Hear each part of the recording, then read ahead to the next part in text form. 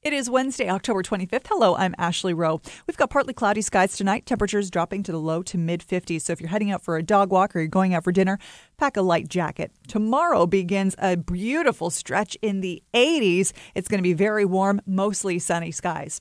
Now let's get to your headlines. A woman was arrested today for a murder at a Fuquay-Varina assisted living facility she worked at. Cynthia Sellers is charged with the murder of 88-year-old Lily Johnson Cooper. Police say Cooper was pushed onto the floor by Sellers after an altercation at the Windsor Point Retirement Community.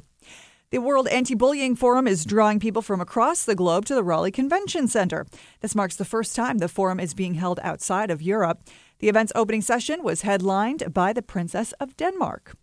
New election districts for the North Carolina House of Representatives became law today, and redrawn districts for the state Senate and the U.S. House of Representatives are also on track for approval as lawmakers prepare final votes for that in the face of opposition from anti-gerrymandering activists. The new congressional districts would be expected to give Republicans at least 10 of the state's 14 U.S. House seats.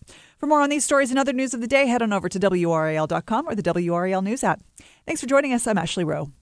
So the reason I chose William Peace was because of their stellar game design program. It's very rare to find a game design program in the United States at all, let alone North Carolina. And this place seemed like the right place for me for where I wanted to go and the connections I could make within the program. Turn your hobby into a career in one of the highest paid professions in the country with William Peace University's Simulation and Game Design program. Master design, 3D modeling, and programming in a state-of-the-art space with the latest and most remarkable technologies available. Find out more at peace.edu.